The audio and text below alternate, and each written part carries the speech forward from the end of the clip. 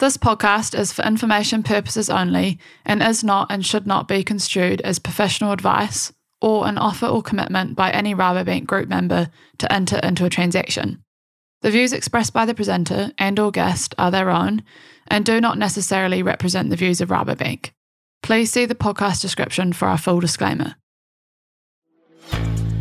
Welcome to RaboTalk's Growing Our Future, where we talk to experts from both here in New Zealand and across the world to bring New Zealand farmers and growers the information they need to make informed, strategic decisions about the future direction of their business to ensure they continue to thrive in a fast-changing world.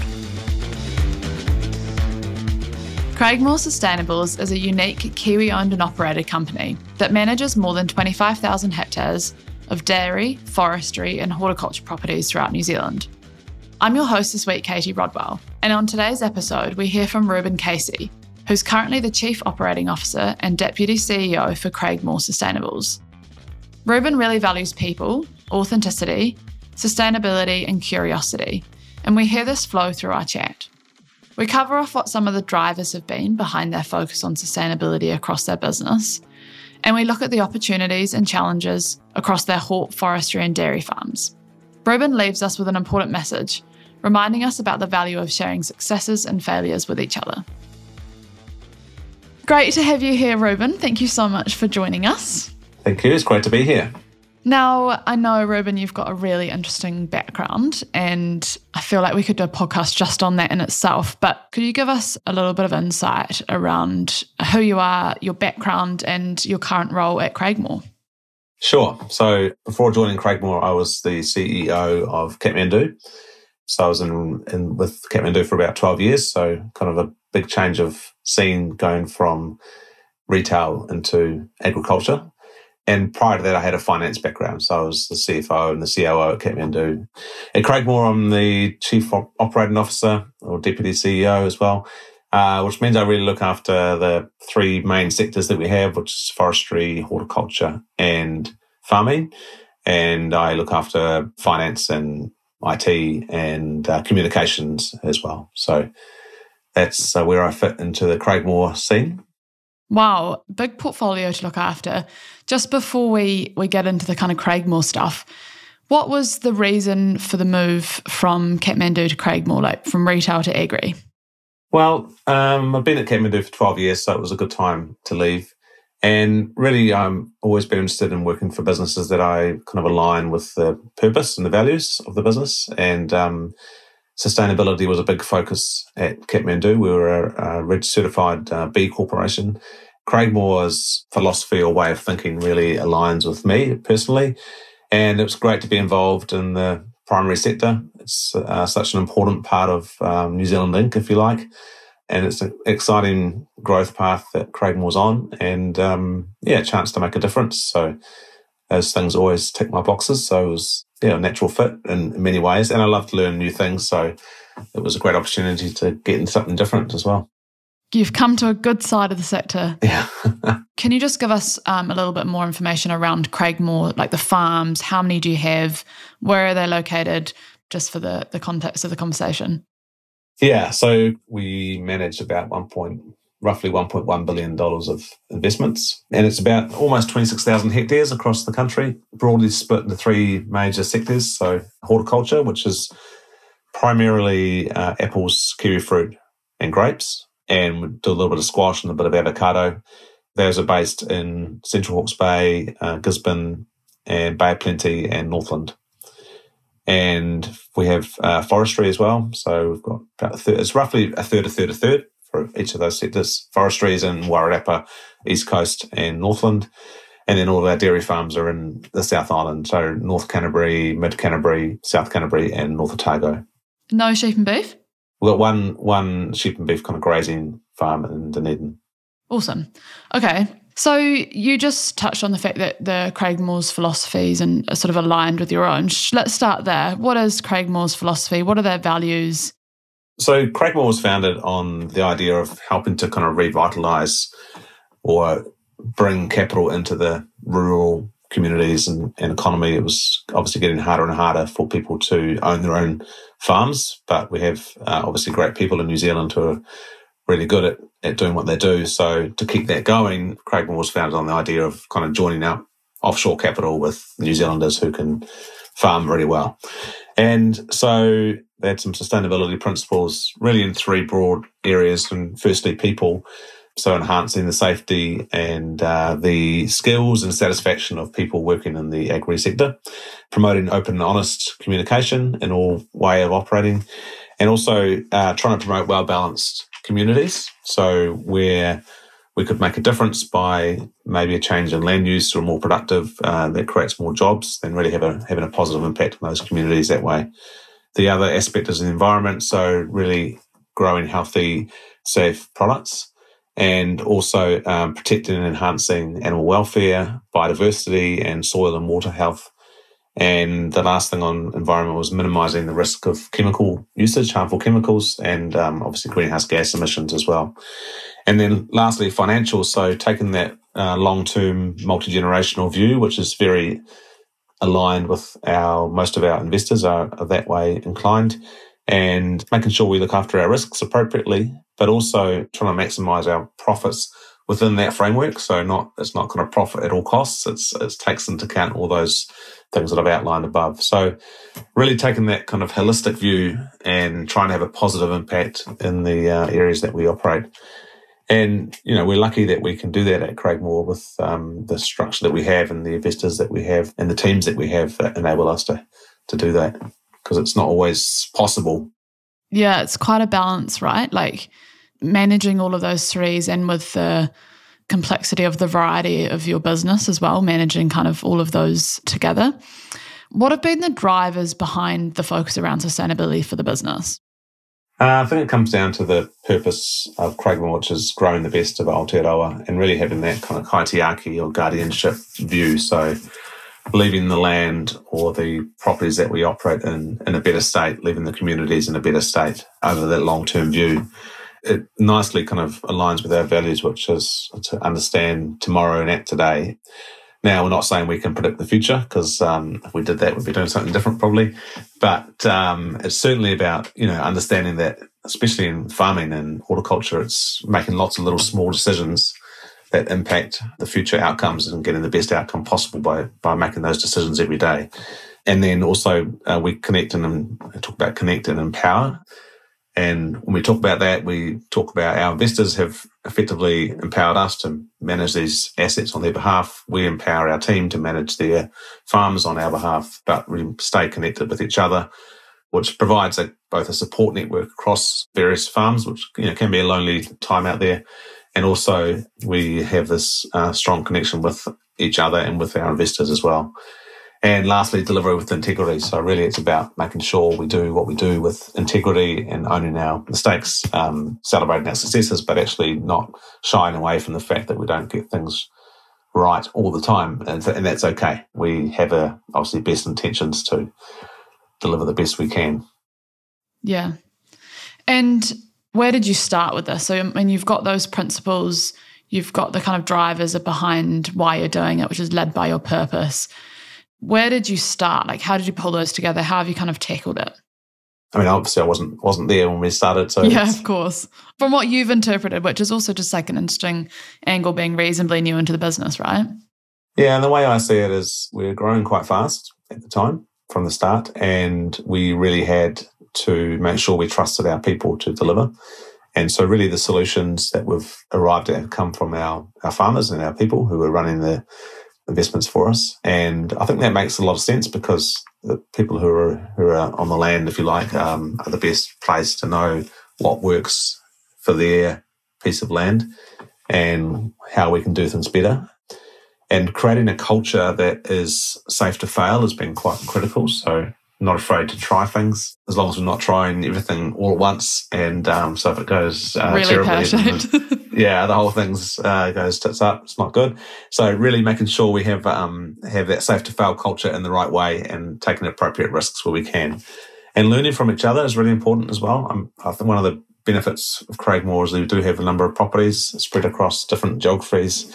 And so we can learn from each other's mistakes and learn from each other's successes and share that knowledge across the teams. What works on one farm doesn't mean it works everywhere, but there's certainly things we can ideas that we can share and try and find out what does work and what doesn't work. So how do you do that? I mean, there's two things that I want to cover off there. One is, how do you share? Because I think that's the beauty of the interconnectedness of the egg industry, is that we've got all of these different sectors and there's things that we can learn from each other. In your context, how do your farm managers share? How does the business kind of share that insight and knowledge as they learn things? Yeah, so we have regular business manager meetings, if you like, where the business managers of various farms get together and talk about how they've tackled different things. We obviously compare performance across different farms and have an advisory committee that helps us evaluate what does good look like, and so we can see outliers and then we can try and find out what's happening in those places. We're also quite selective about how we do various trials. So with a farm in North Canterbury, we have an eco-pond partnership where we're trialling with Ravensdown. I think partnering is another key thing I didn't mention earlier, is partnering with different technology partners. We've done a trial with Halter, with Ravensdown on eco-pond. We're trialling the boluses to reduce methane, and also invested in ruminant biotech, which is, again, a methane reduction. So partnering with various partners really helps as well. And you can trial it on one farm, see if you can make it work commercially or not, before rolling it out to other farms. So you've got the sustainability principles.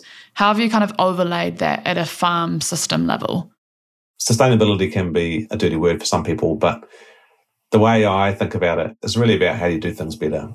How do you do things more efficiently, using less resources and getting a better outcome? And really that's the mindset that our farmers, I think all farmers, are always trying to do that, right? Yeah, just continuous improvement, Yeah. Yeah. How do you get more out of your cow and get a better outcome at the bottom line?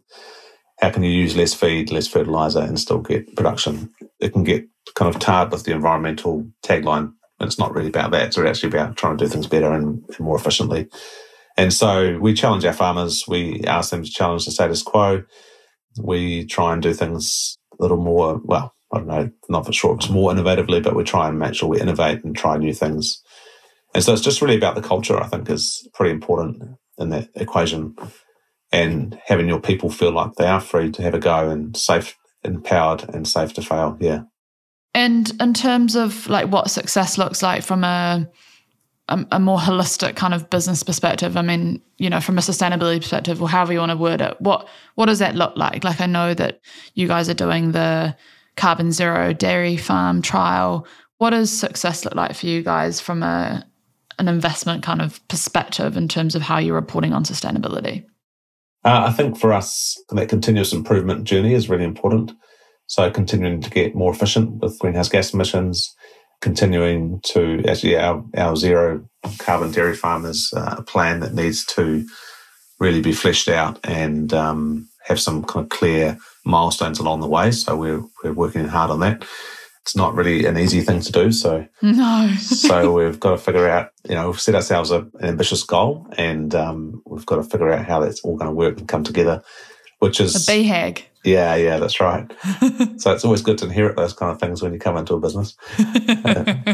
Creates a good challenge. So it's good. Yeah, you said you loved a challenge, so there you go. Yeah, that's right. And from an investor kind of point of view, lots of our investors are based in Europe, and it's a lot more of a focus in Europe than it is perhaps in other parts of the world. And so delivering on both the financial aspect of delivering consistent returns over an extended period of time is really important, but also making those gains on the impact and reducing our impact is not, maybe it's equally as important, but it's certainly a key factor for them as well. Okay, because I was interested, sorry to interrupt you, but just quickly, when we talked about what the drivers were around the sustainability principles for the business, you didn't mention the investors, so I was quite interested in that, but it is obviously important to them. It is, yeah. It's not the only thing though, but it's certainly, we set ourselves out. That's how we sell ourselves. So we have to deliver on that promise to investors that, yes, you're going to invest in this operation, but actually we are going to do things in a way that we think is appropriate. This is where we try and provide a balanced view. So it may not be the best return you'll ever get, but it will be in an ethical constraint. So ethical, balanced approach. So we have to deliver on both fronts really. And it goes beyond just reducing our emissions. It's really about improving biodiversity on not just our farms, but also forestry. We have extra wide riparian planting around waterways on our orchards. We also have native planting to really encourage that biodiversity. Where it's not really productive land in terms of growing apples or kiwi fruit or whatever, we can actually create corridors for wildlife. And we're seeing the impacts of that in one of our kiwi fruit orchards in Northland, Weedower. There's a kiwi living there. So, oh, wow. A kiwi on a kiwi fruit orchard. That's right. Amazing. It's so good. I love it. Do they eat the kiwi fruit? I don't think so. Think so, no. But they've captured that on CCTV and stuff. So it's really exciting to see that, actually, the fruits of that. And so the kiwi wasn't living there prior to kind of the work that you've done? I don't know. You've got the camera in there now. We've got a camera in there, but we've also done done a lot of native planting in that kind of area. So I think it's just created an environment where they're happy to be. So it's great. It's always good to see the sort of fruits of your labour, Excuse the pun. Yeah. And water quality is an important one for us as well in terms of really assessing pre and post. So I know forestry is a bit of a dirty word for lots of sheep and beef farmers. And some of the conversions we've done have been on, the kind of higher land use classes. We do make sure that if there's productive farmland, we subdivide that off and sell that off. And so only plant trees on the unproductive land. Okay. But when you measure the water quality pre and post ownership, it's quite remarkable how much biodiversity and life comes back into the streams going through the forest properties. So, yeah. Interesting. Do you guys share those reports and like the insights that you gather from your farms? Are they sort of available for sharing to wider industry, or do you just use them for your business? We publish an impact and sustainability report. We're doing our third one, just in the final stages of doing that right now, actually. So we'll publish that, and there's we'll have different case studies in there about what we've done. Apart from that, we don't really publish it too widely. I mean, it's always a little bit kind of conflicting a little bit, because on one hand, you're highlighting the impact of sheep and beef farming on the waterways. Yeah, I get that. It gets a bit sensitive. Yeah, I know. And it is like, we had a guest on the podcast a couple of weeks ago now, and they've got some dairy farms in mid Canterbury, and they're sharing data, and he said that it's just not easy. They've got it readily available, but there's always going to be challenges when you do that, because people have got opinions, and I guess that's just the challenge of this whole space, really.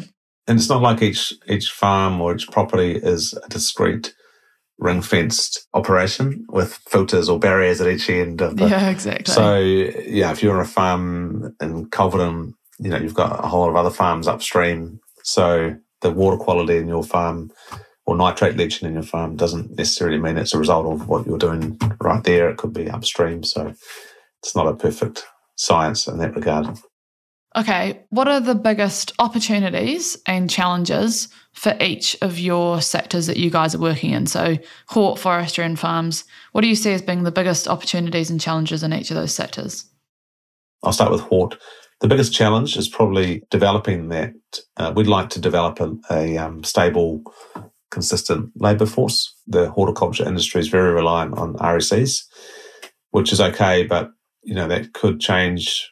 Who knows what happens with different governments in different countries, and then rules change and all of a sudden you've got no one to. And also we want to develop future leaders in the business as well. So we're really keen to try and develop that kind of labour force. It's a big challenge. The other challenge is just reducing reliance on chemicals. So particularly kiwi fruit, this was with high cane, which is pretty instrumental in delivering a harvest in kiwi fruit. There was, talk of that being banned, so we are trying different solutions there. Because there's a bit of pressure from Europe in that space? Correct, yeah, there is. So that's a challenge and an opportunity. If we can find solutions for that, that's a great opportunity to reduce your impact. And I think in apples, the opportunity is pretty huge, actually. I mean, we grow amazing apples in New Zealand. We don't see many of them in New Zealand, actually, but what we do produce is incredible. And we've got a massive development that we've converted. It was a sheep and beef farm that's converted into orchards in Central Hawke's Bay, which is starting to produce some great fruit. So we can use that as a great test case in terms of how you can improve the productivity of the land, create jobs and better land use. And I think that's something that New Zealand will have to consider going forward, because it's getting pretty difficult to make money in some sectors. Yeah. And there's opportunities potentially to have more productive land. In forestry, the whole ETS scheme is problematic. It's a challenge, for sure. Having the appropriate land use is a challenge. Where does the balance sit in terms of what's right and what's not right? In terms of rotational forestry versus permanent forestry. I mean, all of our forests are rotational. Mm-hmm. They're grown to be harvested and replanted, which does create jobs in those communities. But as you've seen on the East Coast, there's a whole lot of problems there in terms of the erosion and land. Even when it's planted, it's still susceptible to erosion, whether it's natives or pine trees. And a lot of those forests were planted many years ago and not necessarily in the best way. Yeah, right tree, right place sort of thing, eh? Well, they weren't thinned and they were planted too close to waterways, and there was things that you don't do nowadays were done then, just because probably didn't really know and think about it. But the challenge is if you take all that away, it leaves a bit of a hole in the regional economies. But the challenges always provide opportunities, and the opportunities to find the right balance in that industry and have a sustainable long-term industry that actually helps provide jobs and income for people. And then in farming or dairy, which is most of our farming operation, I think, again, labour is quite a challenge. We have a lot of people on farm from overseas. So how do we make sure we keep building that pipeline of people and people learn and come through? It's the kind of intergenerational thing has less and less these days. And so how do we make sure people see it as a viable career? And like a good pathway. Yeah. Need to make sure it's seen as an option. And safety is a big challenge as well, making sure that people are safe. The stats on farming, safety and farming are really not good. And I think we've all got a responsibility to do a better job there. Yeah. But the opportunity, New Zealand we produce quite low emission milk. The world is catching up. That on our tail. Yeah, we need to make sure we stay on that and stay ahead of the pack, really. How do we do that? What's your view on that? I'm not an expert in dairy, so I won't claim to know everything. But the fact that we don't have access to genetically modified feed and stuff like that is a problem for us. We still are mainly grass-fed, which is an advantage for us. And we have the climate that grows great grass. So we have that in our knowing us. You can't replicate that. But we have to keep innovating and keep pushing their boundaries and doing what we do. But it's not going to be easy, I think. Yeah. What do you think the future looks like? Like in 2050, what do you reckon our food and fibre sector is going to look like? I think by 2050, I think we will have achieved some sort of balance in terms of how we think about emissions in the agri sector versus the importance to the national economy. And, you'd like to think there's some sort of trade-off there because it's pretty hard to see a way through. And maybe technology has helped us get to a point where the emissions have been reduced a lot. Hopefully that's the case. In which case we're really just focusing on the quality of what we produce and we're doing it in a really efficient way, which I think would be a nice place to get to. It'll be interesting by 2050, there's probably quite a few demographic changes around the world, so our markets may look a little different. China probably have population decline. It'll be potentially quite a different markets that we're selling into, which may change how we operate as well. So, yeah, and how we market to those customers, eh? Yeah. Before we wrap up, Reuben, any key messages or takeaways for any of our listeners that you'd like to share? I just think people are generally trying to do a great job, and so just encourage everyone in their journey and make sure we don't all try and do it ourselves. I think particularly when it comes to finding solutions, I think it really is very helpful if we kind of help each other and share ideas and learn from each other and try things in a safe way, which doesn't bet the farm, excuse the pun, but let's try and help each other. We're all in this together. It's not like we're in an industry which is, I mean, parts of it are very competitive, but it's not potentially as cutthroat as some other industries. So I think there's an opportunity to work together, help find solutions collectively. Yeah, and means something from you coming from the retail industry, like in terms of the looking in at the sector from a like how do we work together perspective. For me, the kind of key messages that you've shared today around having partnerships, like the benefit of having partnerships and working with other people that are kind of experts in their fields, whether it's in technology or water quality or whatever it is. And then also just to reiterate your point around sharing knowledge and like how we learn from, the likes of what you guys are doing at Craigmore Sustainables and how we readily share that information and insights and challenges and learn and grow from that. Yeah, it's an openness to ideas, I think. Openness to new ways of doing things, I think, is really important because it's easy to get stuck in your way and just, this is how I've always done it and it's worked okay. Doesn't mean that's going to work forever. Yeah, and not take it personally. Like what we've done has been, awesome. It's got us to where we've got to, but it's not like it's a personal thing if we start saying, farm systems might start looking different in the next 5 to 10 years. No, that's right.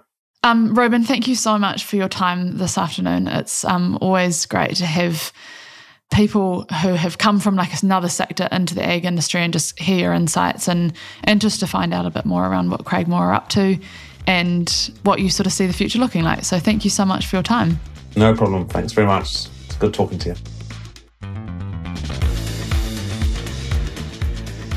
Thank you for listening to RaboTalk's Growing Our Future podcast. If you're interested in learning more about how Rabobank can support you to succeed into the future, please go to rabobank.co.nz.